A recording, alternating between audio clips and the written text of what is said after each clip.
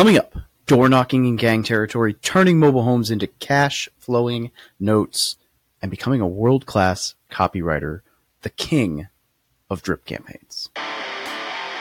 Welcome to the Military Millionaire Podcast, where we teach service members, veterans, and their families how to build wealth through personal finance, entrepreneurship, and real estate investing. I'm your host, David Perret, and together with my co-host, Alex Felice, we're here to be your no BS guides along the most important mission you'll ever embark on, your finances. Vehicle 1, you're clear to depart friendly lines. Roger, Vic 1, Oscar Mike. Welcome back, everybody, to the Military Millionaire Podcast. If you're new here, we have a community that helps spread the good word of financial freedom and investing for service members and veterans so that you can enjoy the freedoms that you've worked so hard to defend. Now, today's guest is a pipeline welder turned real estate investor turned serial entrepreneur. Paul started in 2015 with no knowledge of businesses, sales, money, etc. Blue-collar worker. He was a welder, construction crew, natural gas pipeline utility, all kinds of blue-collar stuff. And after many late nights and not having enough money, he ventured into the rabbit hole of finding deals off market. From direct mail and door knocking in gang-infested neighborhoods and blowing lots of money without any results, he finally caught a break with Lonnie Deals, which is flipping mobile homes into notes, which we'll get into in the show, selling the units on payments. Then Paul shifted into land flipping and eventually copywriting, and now he runs a system helping people craft drip campaigns for their follow-up systems as a real estate investor. Now, he's achieved success in copywriting, and even Investor Carrot, my good friend Ryan Dossey, have employed him as their client. Please give a long, hard welcome to Paul DuCampo. Paul DuCampo, welcome to the show. How are you, brother? I'm doing great, man. Happy to be on, dude. Yeah, this is fun. I'd say we've been around each other's circles for a little while. I don't know that we've interacted a ton directly, but I'm excited about this. Yeah. Via some text, some Slack messages back and forth, but yeah. Mutually know each other, I guess, from other people. Slack, the most personal of interactions. Yeah. All right, so we're gonna dig into this later. I always like to just kind of run off with a kind of like down the road question first. I'm curious what the spark was that got you into copywriting. Sure. I was flipping land at the time, flipping mobile homes as well. And, I guess what got me into it, it's kind of indirectly, but back in 2015, I started wholesaling and I was struggling, meaning it was my first entrepreneur. I come from a blue collar background, and I was a welder, pipeline welder. I ran a crew. That was actually a decent job looking back. I mean, as far as the workload, it was good and it paid well. But I was looking. My immediate goal was to get out, and it was to get out because of not reasons of financial means, because it paid well. I mean, when you're a utility worker, you get paid pretty well. But a means of just freedom, just working what I want, having no cap on my income. It's union, so you have kind of a cap, and no matter how good of a job you do, the next guy who's a lazy POS gets the same pay as you. So those are the kind of principles that stirred me out of it. So getting into wholesaling, that's kind of fell into bigger pockets, all that, that whole rabbit hole of, and I'm out door knocking probate leads, foreclosure leads. I'm sending lots of direct mail. Cause I wasn't poor. I'm getting paid 6 figures a year to be a welder. And it's a great gig. Yeah. And, so I had money to spare for a marketing budget, but that's a dangerous place to be in, because when you don't know any better and you just kind of follow, just send direct mail, just hire this calling center, and you get leads, and you're like, what the hell do I do now? And so, I remember also sitting in the parking lot of a Starbucks, following up with these direct mail leads that I got. Not really, you have no direction. It's just okay, well, I'm going to follow up with Jane here. She said she wasn't too sure. But you know what? I followed up with her 2 weeks ago. I'm going to hold off on that. I'm going to follow up with her in another week. And I kept, and anyway, long story short is, I struggled getting deals under contract. Coming just because it's your first entrepreneur journey. You don't know anything about sales, anything about marketing. But things turned when I started, when I transitioned from houses to mobile homes. And that's a whole thing called Lonnie deals, where, in my market, very little people were doing it, and full of mobile home parks. And so there was immediate gratification, immediate reward, because it was like, wow, these sellers are like they're just giving you your property. It's like giving them the property. And then there's an exit strategy on top of that. There's a really good exit strategy, which is turning it into a note, into a cash flowing note. And then I did the same thing in land. So to answer your question of why I got into copywriting was because of my struggle, where I realized like I'm not good at marketing. Let me jump into what Carrot has to say, what different people have to say. Copywriting was mentioned, dove into that rabbit hole of it. I'm kind of condensing the story to make it brief, so we're not rambling here. But accidentally, I kind of fell in, not accidentally, but kind of fell in and became a copywriter for Carrot because they're reaching out to their audience, and I was a Carrot member. I said, why the hell not? I'll give it a try. And then just got in that rabbit hole and learning the whole world of copywriting and realizing, oh, there's a whole world where you can just write and get paid to write, get paid well to write something small. And so I was in both those two worlds of hustling for deals, and then also doing these copywriting gigs as well. Starting off small, but then I started getting a little bigger. I started writing for like land developers who were looking for buyers via direct mail. And so working for coaches, then started transitioning to coaches, software vendors in the RI niche, applying that same concept to my land flipping business. And so, yeah. And then there was a point in my decision in my life where I had too many things going on, and my goal was to get out of my W-2. And I decided to just go full head on with copywriting because it was the fastest route. I can just, in one day to the next, I can have enough income, monthly income, to support, for my personal income. So that was the whole, that's a long long answer to your question of why I got into copywriting.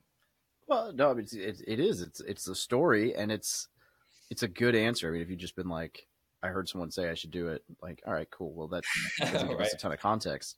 And copywriting is one of those, it's up there with like media buying. And so for anyone who doesn't know, copywriting is just, writing it's not just, but there's a lot to it, but it's the guys who, if you've ever been reading an ad or reading an email or reading even a caption on social media that's selling something, it was probably written, if it's any good, it was probably written by a copywriter, because most knuckleheads like me are like, buy my course, and that doesn't work. So, it's like, it's the art of persuasion via rhetoric, right? So it's a fun gig, and it's something that, it's one of those high paying skills that you can scale and do virtually and do, unlike like welding's a great skill, but you got to show up and put a welder's mask on every day, and you're kind of stuck, working when and where and how and on what. Whereas with copy, the world's your oyster. And I think like running ads on social media is another one that's like a really valuable skill if you get good at it. Yeah, absolutely. And I mean, there's different levels of it too. I mean, I don't know. I'm sure there's, I would imagine there's hardly anyone in your audience that is like, I want to be a copywriter because they're investing already. But it's one of those things where, you got to take into account your end goal, your exit strategy, your end goals. You have different layers of end goals, right? So my immediate end goal was to get rid of my W-2, and this skill set was something I actually enjoyed, and I was actually getting pretty good at it. And so you got to build your business, and based off of what your preferences are, right? I mean, nice thing about real estate is that there's so many different mechanisms for you to operate in it. And if you don't like rubbing elbows with people or sellers, I should say, and that's an aspect I don't like at all. I don't like chasing sellers. Well, there's a route for you somewhere in the real estate space to transition into something that you actually like doing. A lot of people like marketing, so they get into that part of the aspect of mailing, of list creation, of list creation. So all kinds of routes you can take. I just took the copywriting route because I actually enjoyed doing it. I really do. It's kind of it fits my personality. That's something, I'm big into knowing yourself, right? There's all kinds of stuff, all kinds of different, I'm not saying one is right over the other, but the Colby method, I'm a big fan of. And I've read this from Robert Kiyosaki in one of his books. I think it was like the Smart Kid, Rich Dad or something. It was one written if you have kids. And at the end of it, there's a chapter about using your personality to figure out what you want to invest in. And for him, for Robert Kiyosaki himself, I don't know if you're familiar with the whole Colby method score, but it's like a four level type of score. But for him, his personality, he's very extroverted, and he's very, I shouldn't say extroverted. That's not Colby method. He's very into the external world. He's very into high risk type of sports. So he's in the military. He was a helicopter pilot. Yes, exactly. So he's kind of into a high risk personality. And then he also likes physical things. That's why he naturally went into the game board industry. So he's selling game boards and real estate. He loves real estate, the physical, tangible aspect of it. While somebody else might love stocks because it's the research of it, something that's digital. They don't give a crap about the whole physical, tangible things of it. I've heard a lot of us just say, I love real estate because it's something tangible, something physical you invest in. So anyway, copywriting fit my personality, and it was immediate gratification to move on to my next goal. So I love it. All right, we're gonna go back in time for a minute, because you mentioned there you don't really like the direct interaction with sellers. So how in the world did door knocking go for you, and what got you into that? Anyone who doesn't know or hasn't done it, that is the absolute worst way you could ever sell anything, in my opinion. It is. I don't enjoy it at all. I've also never had any success from it, and I'm sure that's because I don't enjoy it at all, so I don't put the effort in. Yeah, you don't hear a lot about door knocking these days. And I think that, I think it's gone away these days from the whole wholesaling circles, because you can just blast text 2,000 people and you don't have to interact with them. But I think it's a great way, especially if you're new to the business, to actually just get in front of people. If you have no other means, if you have no other, if you have no money and you're just like, I want to start real estate. Well, if you want to start anything, you have to take into account, what is the first thing that you need to do? And real estate, for example, it's if I want to start getting deals off market, I need to make lots and lots of offers. That's the first sale. And OmniDrip is a business where we create follow-up systems for investors. And that's one of the things I talk about is what's the first sale you have to make? Well, I have to make a bunch of offers. Are you making enough offers every single week? Oh, no. Why aren't you making enough offers? Well, I don't have money for mailing. Well, you can get a list of sellers and you can go and door knock their house then, if you have no other means of reaching out to them.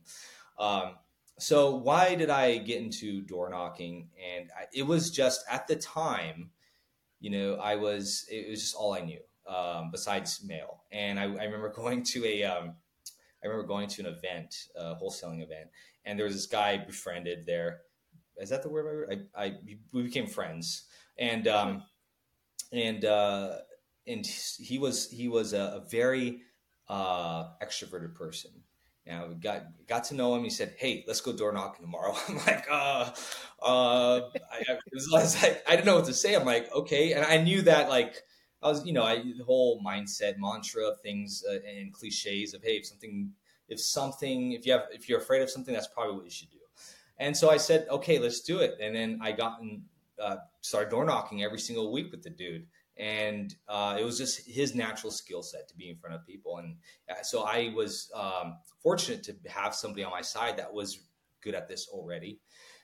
We've been chased down by this is an email story that I have, and people opt into my email list to have this story in there, that we actually got chased down by gang members in Pomona. And so Pomona, California, it's like Pomona is about 30 minutes from LA, and it's where at some point in history where all the LA gangs are getting kicked out, they went east to Pomona and east of San Bernardino. So we went door knocking for foreclosures in Pomona, and he's a very extravagant person. This partner of mine. So he drives a souped up BMW, and at the time, so we're sitting there going over like our notes, going over our leads, and then all of a sudden a car pulls up next to us and waves gang signs at us. And we're like, what the hell? Okay, and then he's looking in his rearview mirror, and then the car busts a U-turn and parks right behind us, and we're like, oh shit, like what's going on here? And then granted, this partner, he's black, and then this is irrelevant. Well, this is relevant to the story because I think I mean, if everybody's that color, then it blends in. If you're in right. Italian mafia world, then it'd be not beneficial. So yeah, it's yes. So and Pomona's mainly Latino gangs, and so. Okay, so you got that mix right there. So they stop, and we see the door open, and so he takes off. They chase. They're right behind us. So we're driving through these streets, these busy streets, with these guys throwing gang signs at us through the window, chasing us, like getting up to our bumper. Fortunately, I'm on the call. I'm getting on the call with PD, Pomona PD. Of course, they're slow. I'm on hold for like 5 minutes, and so they're like, "Oh, another gang incident." Yeah, but we finally get away. It felt like an eternity, but it was probably only like not even 10 minutes. So I hope I don't scare anybody to not door knock, but that's the reality of it. Maybe just pick your neighborhoods a little better. If you do it, drive a beat up car, don't be so I don't know, like you're gonna. You do it in like Missouri, it's constitutional carry. You just carry a firearm and you there's I try to avoid going into gang neighborhoods, but luckily for me there aren't really any around here. So, Jesus. All right, so.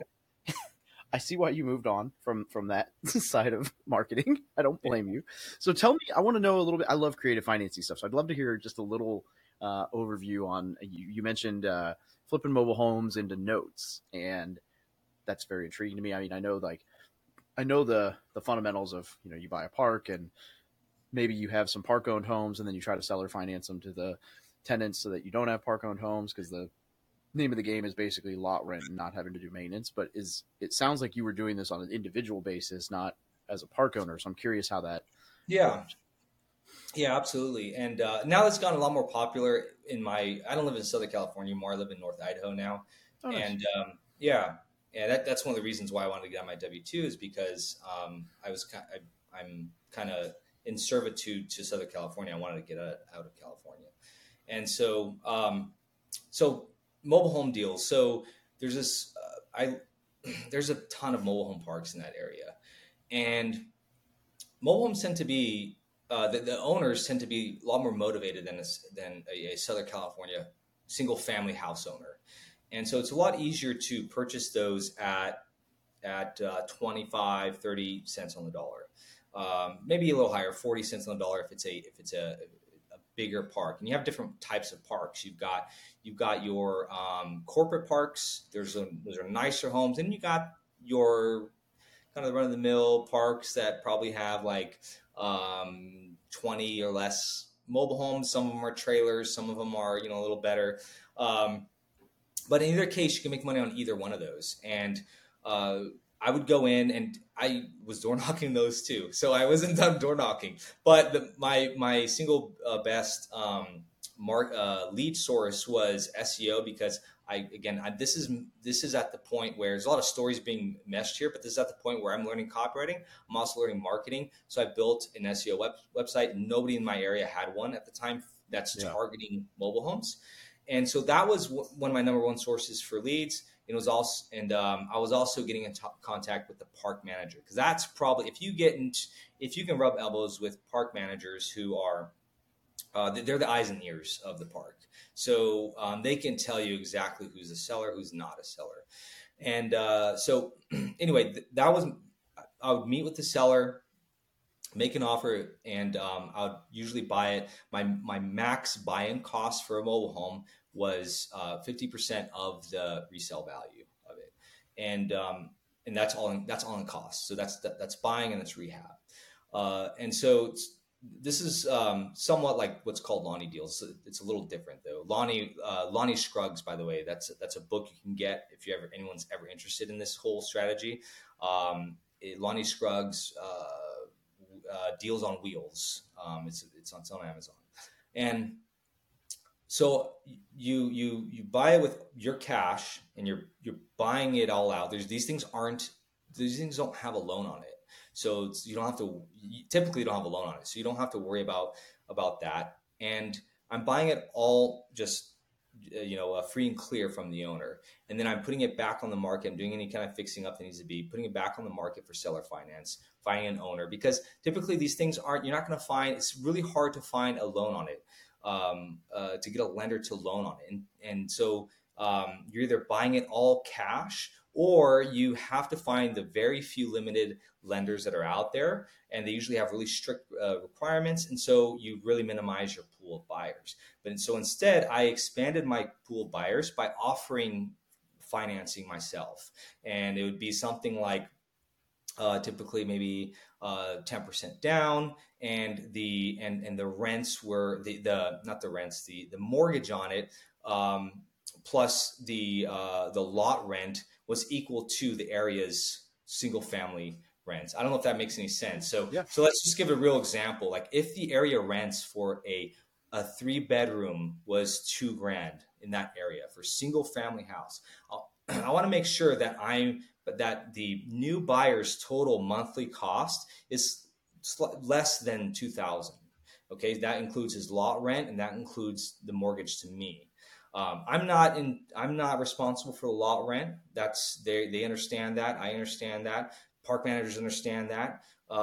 So they have to pay that lot rent. Now, if they don't pay the lot rent, typically park manager is supposed to notify you because you're a lien holder now. And so as a lien holder, you have certain rights, and you can take a portion, if it actually goes into auction, they're going to pay you out on that and all that. I would say I've never gotten to that point where I actually got into an auction sale. Things were always resolved beforehand, or they relinquished their note and I resold it. But that's kind of the gist of it. I mean, I try to keep it brief there, but basically, people do this frequently with there's a guy that used to, I don't know where he's at, Mitch Stevens. I think he used to teach this. He's like, his big thing is like he's done like 1,000 deals. And he would buy single family. He'd use private money to buy it all cash, and then he'd resell it on seller financing. And that might be a nice, coming up with these new market trends. That might be something that's appealing to people because you might be able to position yourself at a lower interest rate, maybe, or people have a harder time if there's restrictions on lending these days. I'm not, I haven't been in the single family world for a while, so I'm not too familiar on the lending restrictions today. Yeah. So, I mean, you've dabbled in a lot of different strategies, right? Including land flipping, which you haven't. Land is the same way. Land is the same way. And I liked land even better because I was going to ask if that was your favorite. That was my favorite, as far as the amount of work that's required. So, and it was so easy to get a. I don't know about today because I haven't bought a piece of land in about 2 years now, and so and I actually just sold. I just finished up my notes not too long ago, and so that was to get a property under contract, raw vacant land. I'm not talking about infill lots that are in your city. I'm talking about land in the mountains somewhere in the desert somewhere. To get that property tied up in contract for like 25 cents on the dollar, it was as simple as sending out 1,000 mailers, and I'd have a signed contract in the mail. Like not just one, I'd have like 3 to 5, maybe more signed contracts in the mail. Now, not all of them were like home runs. All of them are junk. It's like, dude, what the hell can I do with this land? And so I had to pick and choose, but it was so easy to just acquire something. I don't have to really talk to sellers anymore. I don't have to chase them down. The flip side to that is that selling them is a little more difficult, right? Now the amount of effort that wholesalers have to acquire a single family house, that effort is now flipped in land. It's flipped to the selling side of things. So now you're marketing, you're putting your listings up different places. You have land listing places. You have Land Watch. You can do pay-per-click type ads, Google ads. You can do Facebook ads. A lot of people are doing the free listings on Facebook. That worked well. So you're really hustling to get your listing out there, attract leads, talk to them, and close them. So that's the big caveat to that. You are chasing buyers instead of sellers. So there's the flip side of it. You're doing more effort on the buying side of things. You're doing Land Watch. You're doing different. There's a bunch of different listings for land. You can do Facebook free classified listings. And you're hustling a lot more for those buyers, like I mentioned earlier. So same thing though with mobile homes is I'm buying it all cash. Typically I'm aiming for 25 cents on the dollar. When I say 25 cents on the dollar, I mean, I'm asking what can I get for this piece of property, this raw vacant land today based off, and it's an art when it comes to comping these things. Okay. These things are not clear like regular single family houses. It's all over the place. So it's really an art. You got to kind of figure it out and you got to pick something and go with it. So if the house is, if the raw vacant land I can get for retail at 10 grand, I'm going to send a blind offer in the mail for $2,500 and I'll send them a check. I'll send them a cashier's check. Well, some people don't do cashier's checks. I do cashier's checks. And so, and at the time I closed myself, I didn't use like title. I didn't use escrow, which is hindsight of things is stupid in the sense that it's a lot of work to do. Like that's like, you can scale it, right? You can hire somebody to do it, but just use an escrow company for a couple $100. And so, and then I put it back on the market, resell it. And the biggest selling point is they can sell it on payments. And I typically ask for 50% to 100% of what I paid for it on my down payment.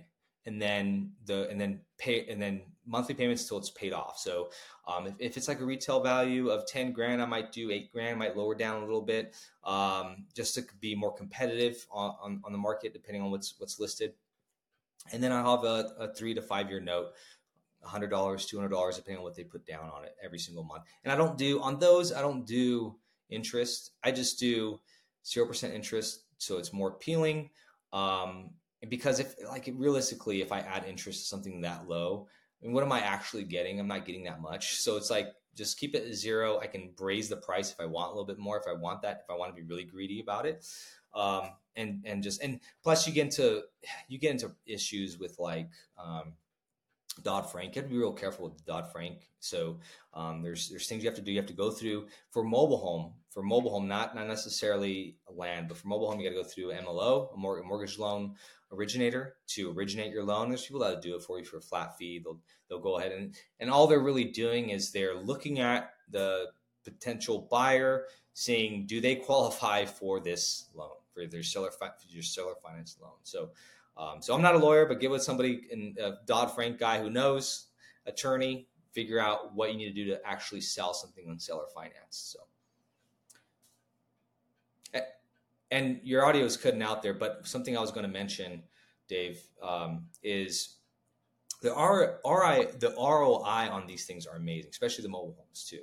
So, if you calculate out your ROI, and if you use like a financial calculator to figure this all out, I mean, if you're looking at a lot of people go away from like the cheap, ugly trailers, but typically those have a pretty good large buyer pool, depending on your market. And then your ROI on that is amazing. Like you're talking about 60 to 100% to even more per year ROI on your money, on your initial investment. Land is even more. Land is even more because I'm trying to get as much of my investment back as much and as fast as possible. So the ROI is even better for land. I love it. Yeah. And apparently it helps if I unmute myself before I start talking as far as my audio goes. But yeah, I've done one land deal kind of by accident, and it's been great. I should have done more for the down payment, but I did. I bought it for $8,500. I sold it for $20 with 5% interest and with a 3-year balloon. And, you know, I only took like 10% down, so I probably could have done more than that. But I mean, it's whatever. We're 2.5 years in, so I should have a check for 17 coming in about 6 months to finish it out. So yeah, pretty sweet. It was accidental, but I mean, I love the idea of just holding the note. I've looked at the idea of maybe selling some of my current rental properties that way and just not messing with them anymore. So we'll see. Shifting gears more towards the modern Paul. You heard I gave kind of my thoughts, my definition on copywriting, just out of curiosity in your own words. We already talked about how you got started. So what would you say is copywriting? There's all kinds of levels. I mean, so it's kind of hard to. That's fair. It depends on what you're doing. It's like different levels of real estate investing, right? And it's the same. So, you know, you can be an email copywriter, you can be e-commerce copywriter strictly for that. You can be a direct response copywriter who's writing these big packages, these big direct mail packages, or VSL selling some new pill that makes your thing grow bigger. Massive erection. Yeah. Thank you. I don't know how polite I'm supposed to be on this. Oh, it's explicit. You say however, whatever. Yeah, I made a TikTok video the other day where I was making fun of people getting boob jobs to raise capital, and I stuffed a cucumber in my sweatpants and was like, "I'm leading the charge for male cosmetic surgery." Okay, so perfect. So I was going to get canceled, and I had more women comment on that supportingly than I've had on any of my actual legitimate posts. So lesson learned. Yeah, wow. Lesson learned: if you're single, go on TikTok, put a cucumber in your pants. You may get apparently, yeah. Yeah. Or you can just take this pill that some of these direct response writers sell. Guaranteed. You're gonna have a cucumber in your pants, a real live cucumber. So, so perfect. Different kinds of levels of copy. You know what I do for in this industry in real estate investing is I shifted. You know, how can I help real estate investors with what my skill set? You know, I can help with coaches with their email marketing, which is mainly what I do. I do a lot of email marketing. I can help with their landing pages, selling whatever product they have to real estate investors.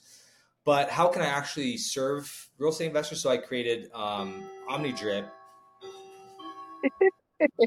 Please tell me that's the clock that was behind you that you thought was dead. Yeah, that's the clock. It came back to life, apparently. Right. For anyone listening, right before we recorded, he had this old school clock, like 100-year-old. Yeah, there we go. That thing behind him. And he's like, man, I thought this was super cool, but it's dead. It's not even really that cool. I'm going to take it off the bookshelf. So the fact that it just went off is hilarious. Yeah. Something about your show or your beard brought it back to life. That's how I work in real estate too. I bring dead deals back to life. I think you reminded him of his, the clockmaker that originally, built him. Perfect. Yeah. So copy. So how can I serve real estate investors with my skill set? So I noticed one thing about what real estate investors are coming to me for, other than SEO, which is something I do as well, but they're coming to me to help them build drip sequences, follow-up systems, things like that. So the guy's doing lots of volume. The wholesaler's doing lots of volume. So I've done this over the years for people for Carrot and people just kind of landing on my lap. Not really me going after it. Didn't even know there's like the need for it yet. And then realize how much people ask about this stuff. The thing is, what's the problem that's being solved is investors focus a ton of money and time into lead generation. And rightfully so. That's your fuel for your business. But then a lot of them have poor conversion rates on the back end, and they're worried about all the hot leads, all the ones that are saying like their hair's on fire, They need to sell yesterday, and they focus on that, while the ones that either ghost or express to them, hey, not now, maybe, but later, whatever situations putting on the fence, they tend to put them like in a really limp, speaking of, cucumbers, putting them in a limp follow-up sequence that the CRM gave them, and it kind of gets lost in the weeds, and they find out they sold to somebody else, they're not responding, etc.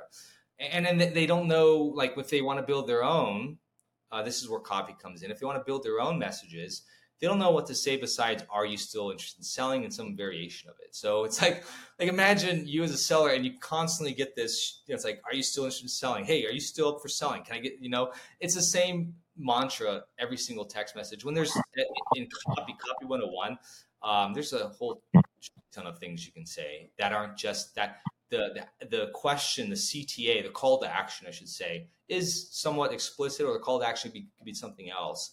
And so that's one of the things that actually an old school investor taught me. I talk a lot about this, and I think it was really impactful for me. It's impactful for a lot of people. So, when I was struggling door knocking, being on seller appointments, getting no a lot, getting doors slammed in my face, there's an old school investor at the time that he had me do an exercise where I sit down and I write down 100 different ways that I benefit a seller.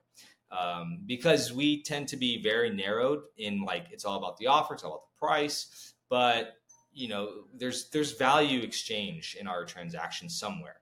And so I never got to 100. I think I got to like 50 or something like that, but it did two things. One, it gave me obvious copy fodder. If I'm writing a SEO page, if I'm writing whatever messages or sales presentations, whatever it is that you're going to the door for.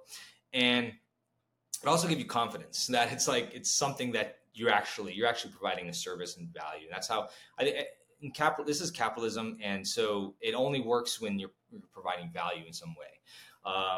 So that was hugely beneficial to me. And I always look back to that and realize that, there's a ton of things you can say besides, hey, are you still interested in selling? That message is self-serving, by the way. And it's okay to ask that in my philosophy of follow-up.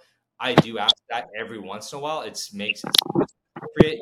You need a direct question, like, hey, we haven't spoken in like 3 months. Are you still selling, or did you sell your property so I can update my records? There's a direct question in my system. But in between, you have a lot more value message. I'm sending people back to the website, sending them an article. That if it's a landlord who's looking to sell, he has tenants in the house, I'm sending him an article that shows him how to sell with tenants, because, hey, I want to be the authority figure in here. I want to be the expert. I'm sending them back my website so that I can retarget again later. I'm sending them to my Google reviews page for the social proof to show them I've got 10, 20 real actual sellers who had good things to say about me. I'm sending email, I'm sending SMS, I'm sending direct mail as well. I'm a big believer in direct mail these days for follow-up, not just for lead generation, but I can attest to this, by the way. I can attest to follow-up being like a mechanism that actually works for following up, because my lifestyle today, I 100% attribute to mailing folks who I've already spoken to.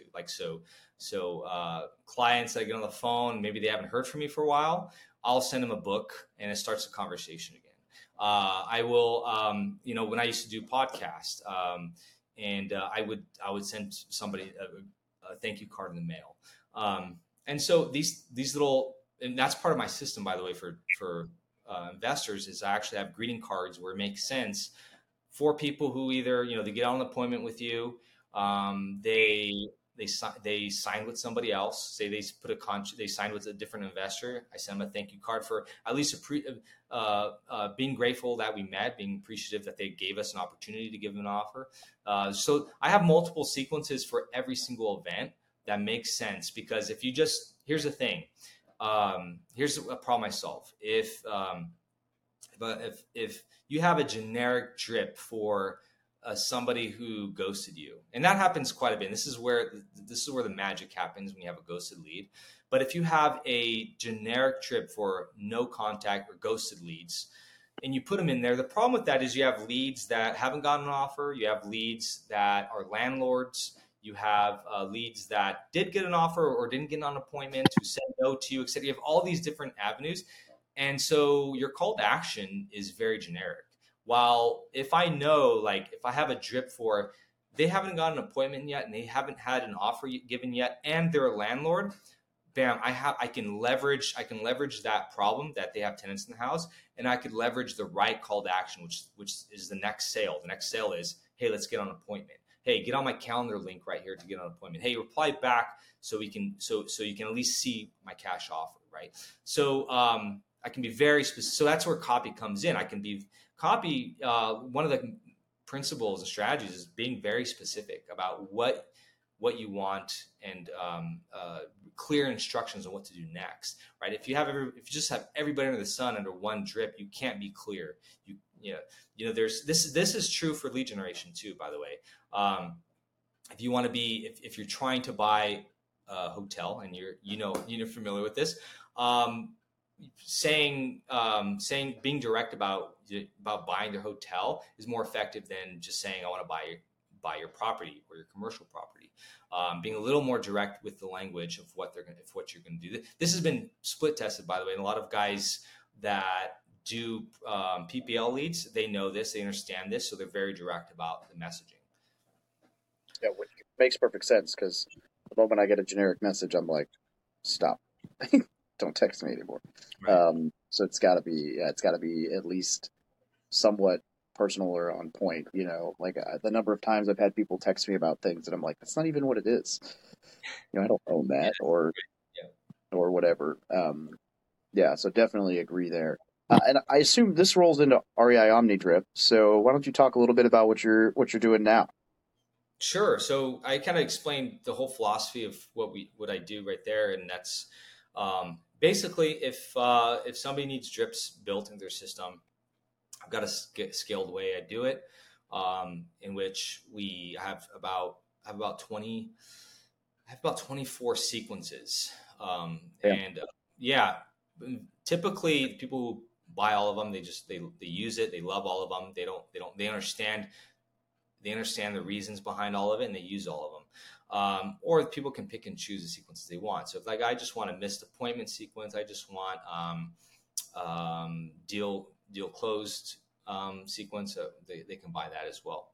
But typically what happens is they fill out a form, because as a copywriter, I want to make sure the message matches their personnel, their business. So if they are 100% over the phone appointment type of guy or business, no face-to-face appointments, we make sure that the messages match that. Like so you're not saying, hey, I'm looking forward to meeting you at your house, when it's like, So if they buy with tenants in the house, right? Right. I had a great time at your house the other day. Right. Like, so what the fuck were you doing outside? Right, exactly. Yeah. So anyway, there's all kinds of different ways that can really convolute the message if you're not careful with it. So, that is my attempt of making sure that, one, we're not generic, one, we're direct, and two, we're matching message with business. And so there's other questions, about website, about, we grab, something we do is we go and we grab your testimonials and reviews, and which I think is huge. I think investors really overlook this, but social proof is huge. And so we know for a fact that that when somebody gets a direct mail piece and about buying their house, and they're actually interested in selling, majority of people are going to Google that brand's name, that person's name now. It wasn't the case back when I was sending mail. That wasn't as popular as today. Like that wasn't a thing back then. So people would do the yellow letters, the hand, just like the Joe Schmo down the street wants to buy your house. But today it's, but today it's a little different. People are a little more skeptical of that. And so what works really well is having that URL that people can Google that name and find out who the hell this person is. And so I think if you're going to build a local brand where you're going to be a volume business, you want to keep getting the leads every single month, I think it's important to build up those reviews. Really important to build up those. Why? You do case studies. I do case studies for my own personal business, but you can do the Google reviews. You can do the stuff on your website. You can do video testimonials, all the above. Do it all. Figure out a process and it's important to put it into a process of your business. It's not just because people aren't going to just, out of their heart, give a review. Typically, out of their heart, the minority of people are going to do that. And so you have to build a process that asks for that. You ask it at the quote closing table. If you're doing that, you're asking for that video testimony. Can I get a quick shout out? And having a way of helping them go through, because a lot of people are kind of afraid to, like, well, what do I say? So having a process, what to tell them to help them get through that video testimony. So it's a genuine and authentic. You're looking for genuine, authentic social proof, and you can tell with like the canned testimonials, right? You're looking for that stuff, and then I hook up a drip sequence on the back end to help just squeeze as much juice as I can. So that drip sequence after the deal is closed is asking for a Google review if you have that, or Facebook, whatever platform you use that can collect these digital reviews. You're asking for it multiple times until you get it. And then asking for a referral. That's part of that sequence too. I mean, it doesn't hurt, right? And like, there's no effort in your part to click a couple buttons and now they're in a drip sequence that asks these things. Like 3 months down the road, as long as you're doing the seller right, I mean, if you're a dirty investor and you screw sellers over, obviously that's going to backfire in you. So, but if 3 months down the road they're still happy, they're moved on, they have a new life, and you ask, hey, do you know anybody else looking to sell? They could know somebody else looking to sell, and it could be another easy lead added into your pipeline, right? So it doesn't. It's like it's the whole thing of like, do you want fries with that? It's a simple question to ask at the end that can bring up your bottom line at every year. So as long as you have the lead flow for that, deal flow, I should say, for that. So, that's my philosophy. What we do is we have emails, we have text message, we have tasks to call. I'm a big believer in tasks. If somebody wants ringless voicemail, they have to kind of do it themselves. I don't recommend ringless voicemail.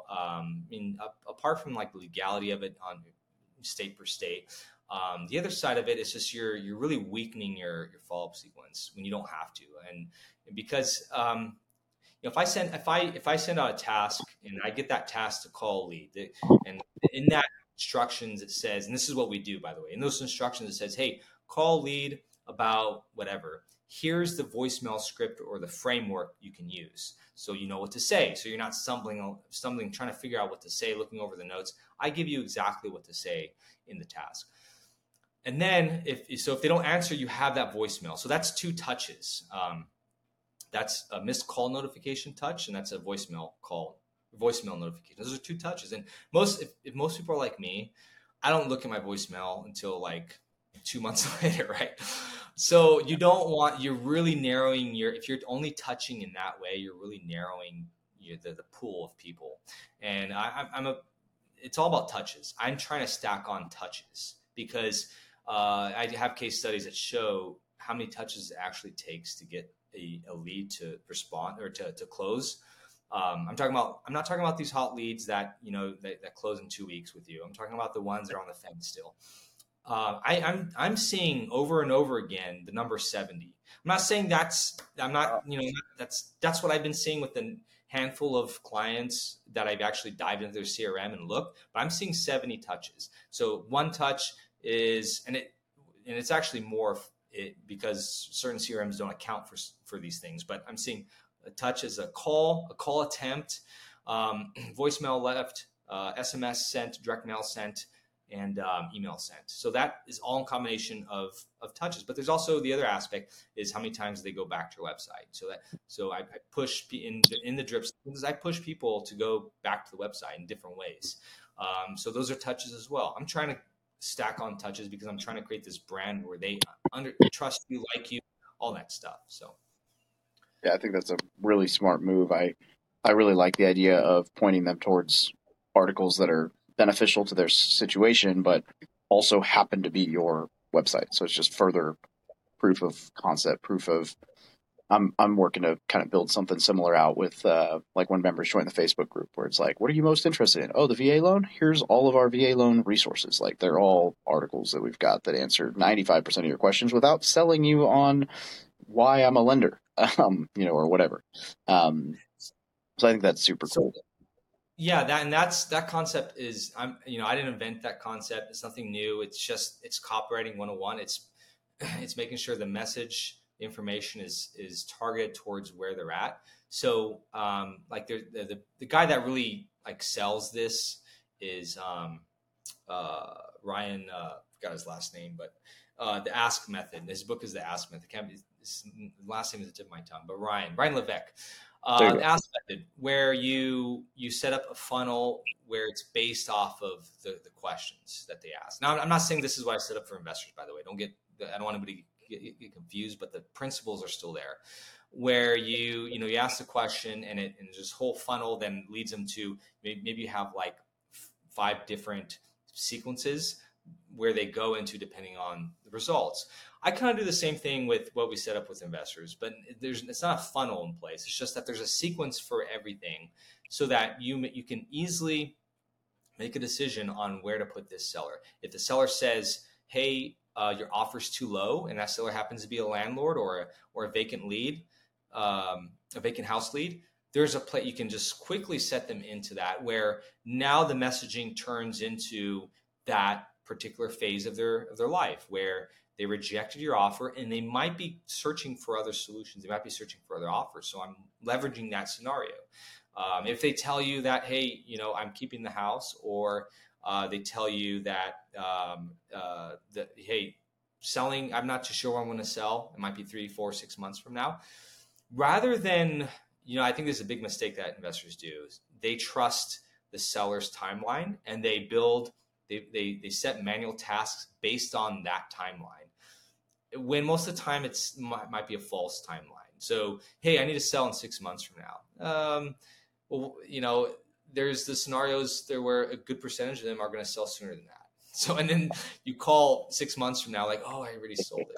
So I don't want to trust them with that. So instead, put them in a sequence that, as your part of your process, your system, sends them value so they're not annoyed by, hey, are you still interested in selling, over and over again. Instead, I'm sending marketing messages. I'm sending, like you said, articles, but I'm also sending marketing messages that are more valuable than the self-serving direct question. It's more like, hey, I'm letting you know that we're, if you didn't know, you can leave all your stuff behind when you sell your property. These little features, benefits that I talked about earlier.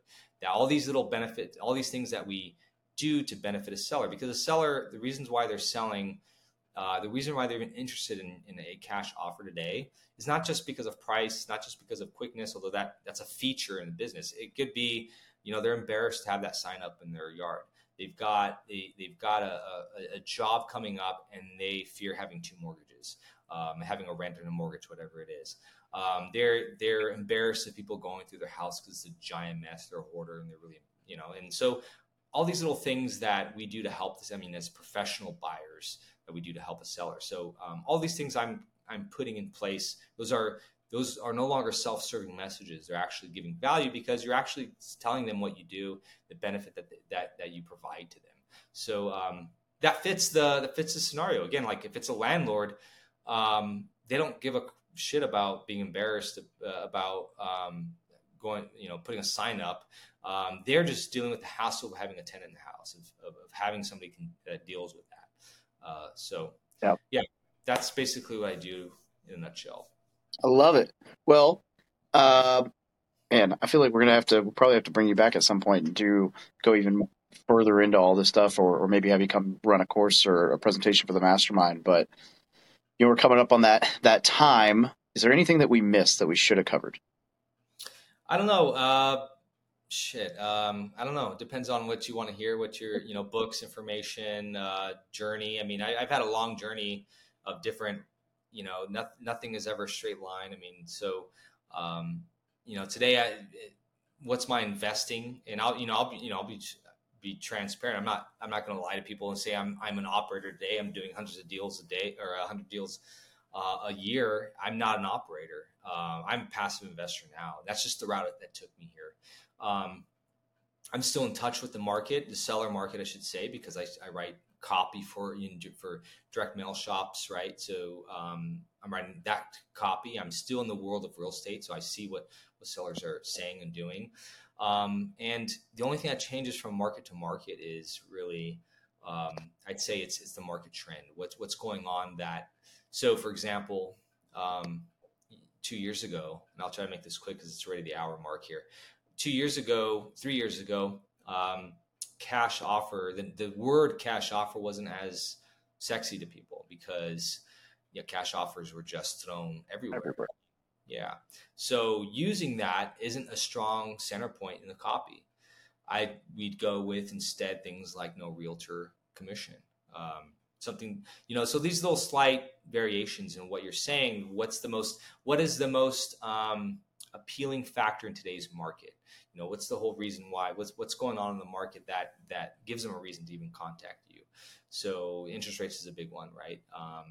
So if you can find some way to pivot that, because I don't like to just throw up all the benefits and features. Oh, we do this, and that. That gets glazed over. Instead, I want to be very direct and capture the bigger audience and find the one thing. Because in marketing, we have the benefit of having multiple messages, especially when you're doing digital. It's inexpensive.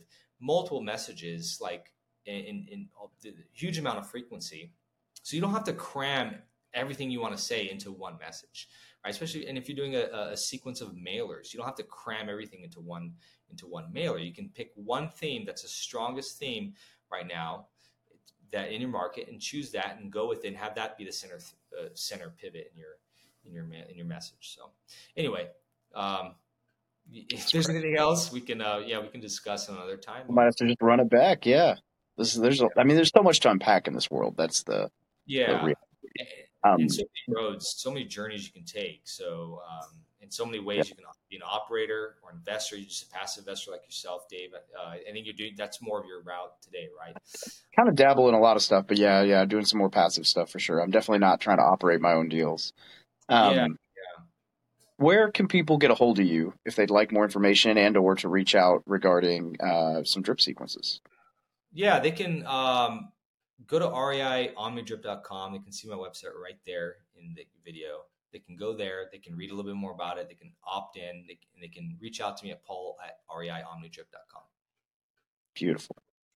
Paul, I really appreciate you coming to hang out. I'm glad we made this work as opposed to when we rescheduled and it didn't show up on my calendar and you popped in and I was like, oh shoot, I'm in the middle of another one. So this is much better. Gotta love it. People think I'm organized. I don't know why.